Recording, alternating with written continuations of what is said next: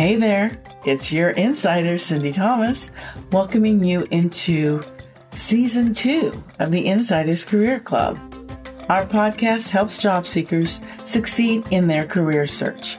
We share information on different careers, and we keep those employed in the know with timely career news and advice. As an in-house talent acquisition recruiter, manager, and director, I've interviewed thousands of candidates and worked with managers to fill their positions. In over 25 plus years, I've witnessed firsthand numerous candidates fail, whether it was on their resumes or in their interviews. But you can succeed by getting help from a professional, from someone who's been on the inside. Me. Understand what employers look for in their candidates. Listen to the podcast regularly, and you can learn a lot. Our website, www.insiderscareerclub.com, has free resources for your job search. Now, for those who are serious about succeeding, you can sign up for personalized career services. We'll tailor it specifically to you to help you land that great position.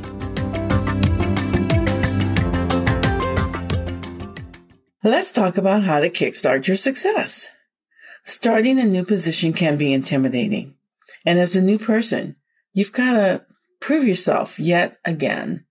But this advice can be applied for internal transfers too, and anyone who just wants to breathe some new life into their career.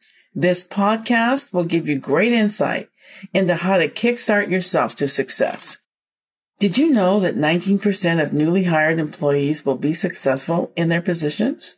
And that within 18 months of hire, 46% of new employees will fail. These are surprising numbers, also a bit concerning. The information came from a landmark study done in 2011 by Leadership IQ. They surveyed over 5,000 hiring managers in 312 public, private, business, and healthcare organizations. The managers hired and tracked more than 20,000 new hires during the study period. But how do you start? Well, you can start a new role by being confident but expressing humility, being kind, respectful, and observant. These are all great suggestions. Being friendly and open and remembering not to form opinions too quickly will also help. Sounds good, right? But there's more you need to do. So let's start with some basics. If you're expected to do a fast start, take the time to dig deeper into the mission, company goals, and the culture. How are these goals interpreted into your department and team goals, as well as for your position? And when you meet with your manager, get him or her to share with you about these things. Ask them to walk you through the department org chart. This can help by showing you the department structure and give you a chance to learn the names of team members and their job titles. Also, ask your manager to review your job description with you and share what being successful looks like for your role. You might ask him what he wants you to accomplish. What are the resources available to you? Who are you going to work with directly? When the deliverables are due? You must understand how success will be measured. And if you understand that, you'll have a better chance of hitting the mark. So let's think about, why do new hires fail?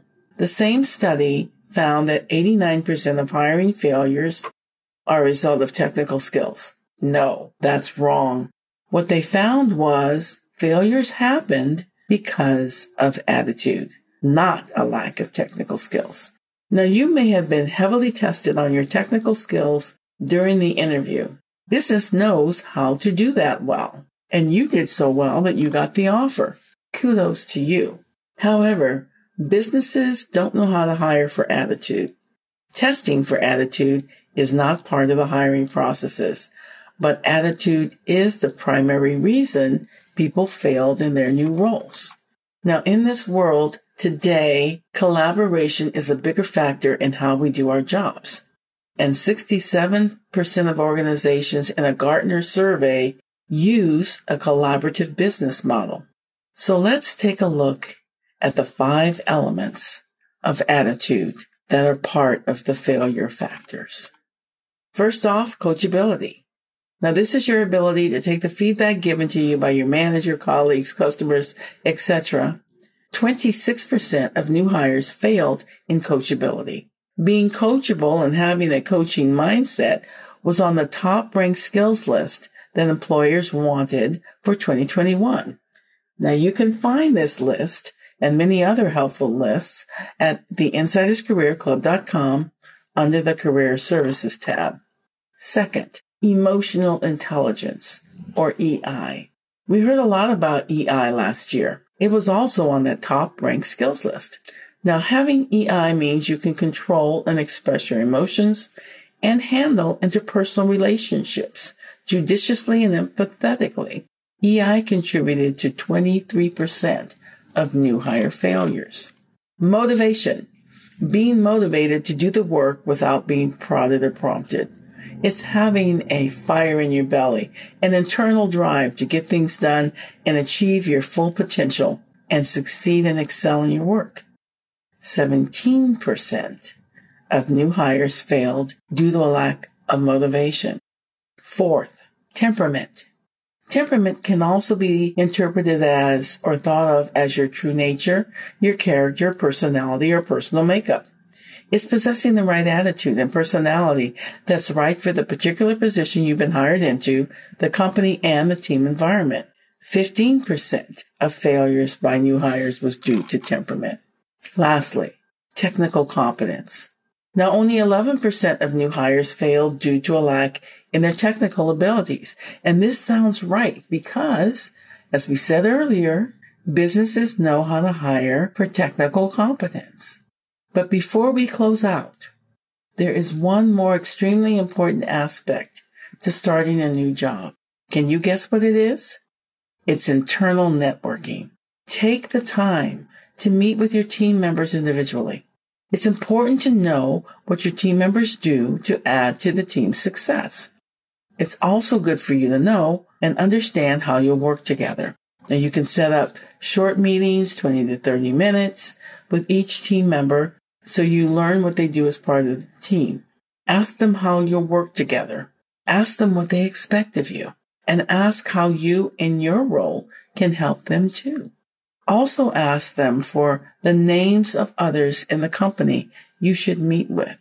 And what you're looking for are people who are influential, important, and critical to the business. Remember, too, to bring a notebook with you and take notes. And then afterward, take the time to ingest and understand what you learned in each meeting and continue to work on developing good relationships with each team member. Take the time to understand the lay of the land and become proficient at your job. Schedule time for one-on-ones with your manager. This is time just the two of you can use. You can check in on your success, find out what you're doing well, hear what you might need to improve, and then take the time to share your goals with them as well. Ask your manager to help you craft your career there so you can easily grow into the next level position. Learn the department processes and procedures as well, so you are knowledgeable on how to get things done properly. And then once you get that down and have been there for several months, you can begin to consider how you can be a better contributor to the success of the department and the company. Now think about how you can add value in your new role and work on any areas of weakness you may have. Be proactive. Initiate suggestions for improvements. Offer your knowledge of industry best practices when appropriate. Remember, use that EI. Volunteer for projects, help your teammates, and keep networking within the organization and work on any relationships that need to be strengthened. Now, as you know the company landscape better, find a mentor inside the company. They can provide you with solid career advice and direction. It should be someone 2 levels above you or higher. This person will be an advocate for you within the company. Now, it's been proven that successful starters or kickstarters discover the informal organization of key leaders within the org. These are the go-to people for advice and may be subject matter experts, managers, or individual contributors outside of your team who are known influencers across departments but somehow connect with your function. Find out who these people are and meet with them. They can help you better understand the business environment. And when you meet with them, ask them for names of others in the company you should reach out to. Inquire how you can help them as well, and hold true to your offer to assist. This is how you build a strong network. And then once your network is built, don't sit back on your laurels. Be sure to maintain it by staying in contact with others. Be helpful and provide support when needed.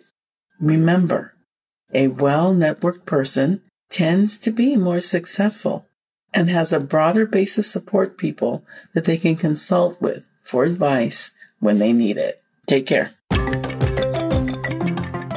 So glad you joined us today. If you enjoyed the podcast, please like us because your ratings matter. We'll be bringing you new podcasts every 2 weeks on the first and third Wednesdays. My goal is to help you, my valued listeners, in your job search and continue to help you right on through your work life. To make that happen, though, your support is needed. By listening regularly, we can keep this going.